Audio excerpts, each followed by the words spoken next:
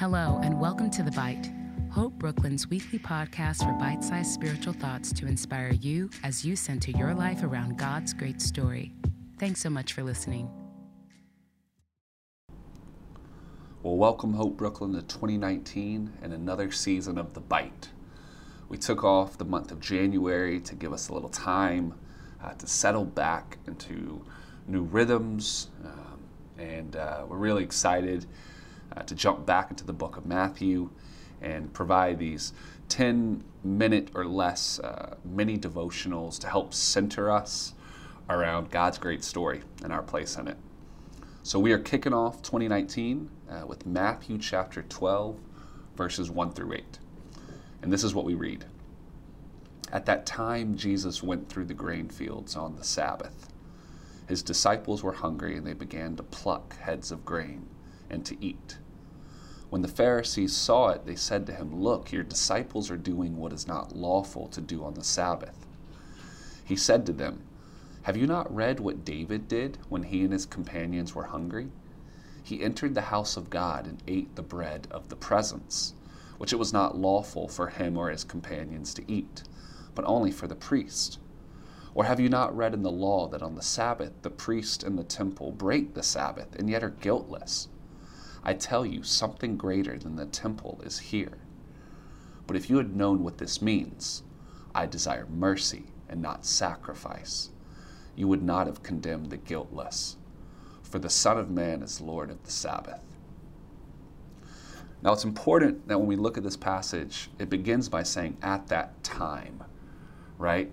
At that time, meaning what directly preceded this is the famous line, actually the line that Hope Brooklyn is looking at to kick off this new year, where Jesus says, "Come to me, all you who are weary and carrying burdens, and I will give you rest."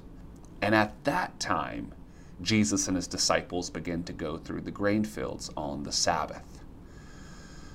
The Pharisees are not happy with what they do. It seems simple enough, but it's not. The disciples are hungry, they eat. But the Pharisees say this is unlawful. The disciples are breaking the law. Now, before Jesus goes any further, first he does what he does often. He points to the lack of logic in our views. Humans can be very hypocritical and duplicitous without even realizing it. That maybe we hold up one area, but we totally lack in another area. We're concerned about this one thing, but we don't even see how we're failing in this other place. So the Pharisees were very concerned about not working on the Sabbath. And Jesus gives two examples in Scripture. He goes, look, David, who's viewed in Israel as the king, the best king there ever was, didn't he go into the temple and eat the bread of the presence, which was very unlawful for them to do when they were hungry? He did. And on the Sabbath, aren't priests also breaking it and eating? And yet they're guiltless. So Jesus gives two examples within Scripture itself that sort of debunk the Pharisees' questions, expose their hypocrisy. And then, because that's not the main point of what he's trying to do, then he offers them almost like a new manifesto. Because remember, this is all viewed in light of Jesus saying, "Come to me, and I will show you a new way. I will give you rest." And here's the new mantra, his new manifesto. Jesus said, if you had understood what this meant, I desire mercy and not sacrifice. I desire mercy and not sacrifice. Well, then you would not have condemned the guiltless. For the Son of Man is the Lord of the Sabbath. That is a huge claim.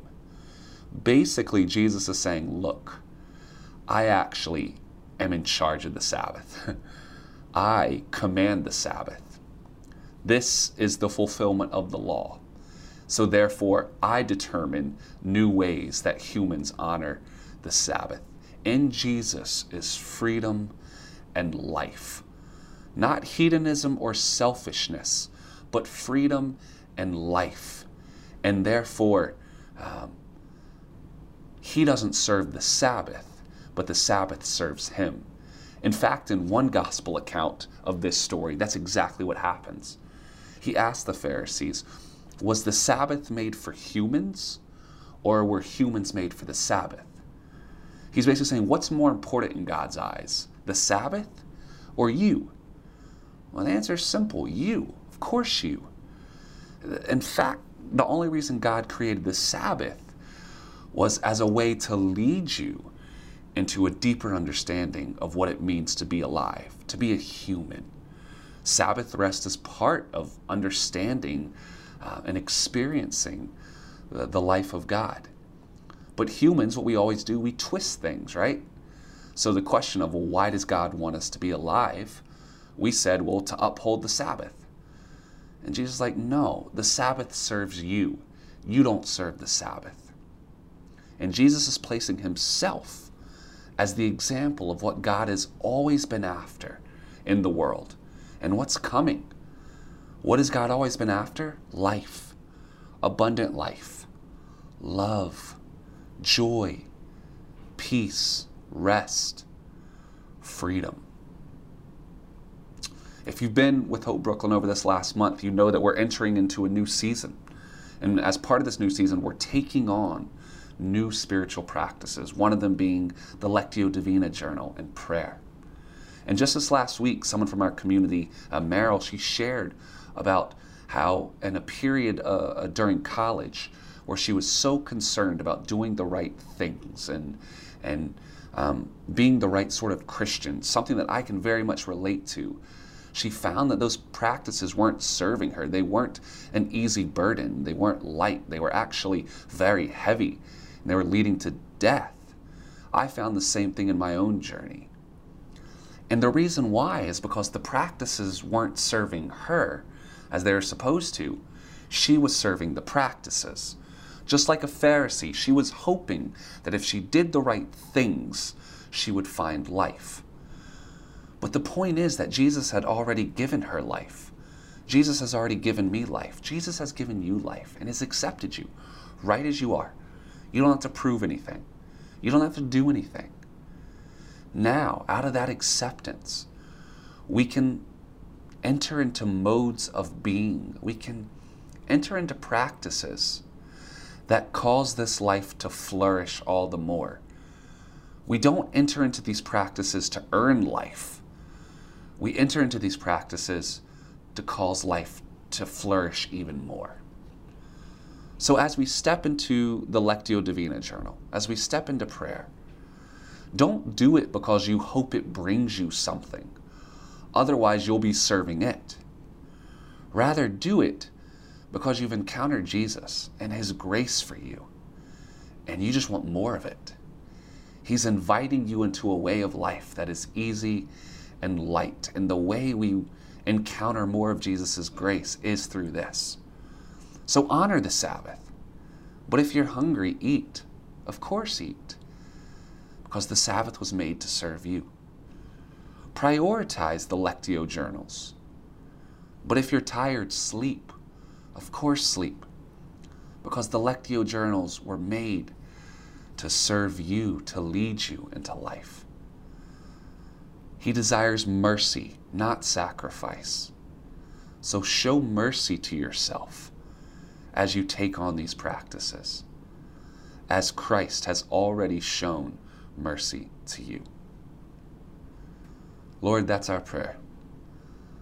That as we enter into new ways of life, new practices that would make us more aware of your grace, let us do it not because we think it's going to earn your love or earn grace from God. Let us do it because we've already encountered that grace. And this is simply a response to the overflowing, overwhelming knowledge of your love for us. Help us to show ourselves mercy in this process. It's in your name we pray. Amen. Thanks again for tuning in to another episode of The Bite. To find out more about the mission and ministry of Hope Brooklyn and to subscribe to our other podcasts and lots more, visit us online at www.hopebrooklyn.org.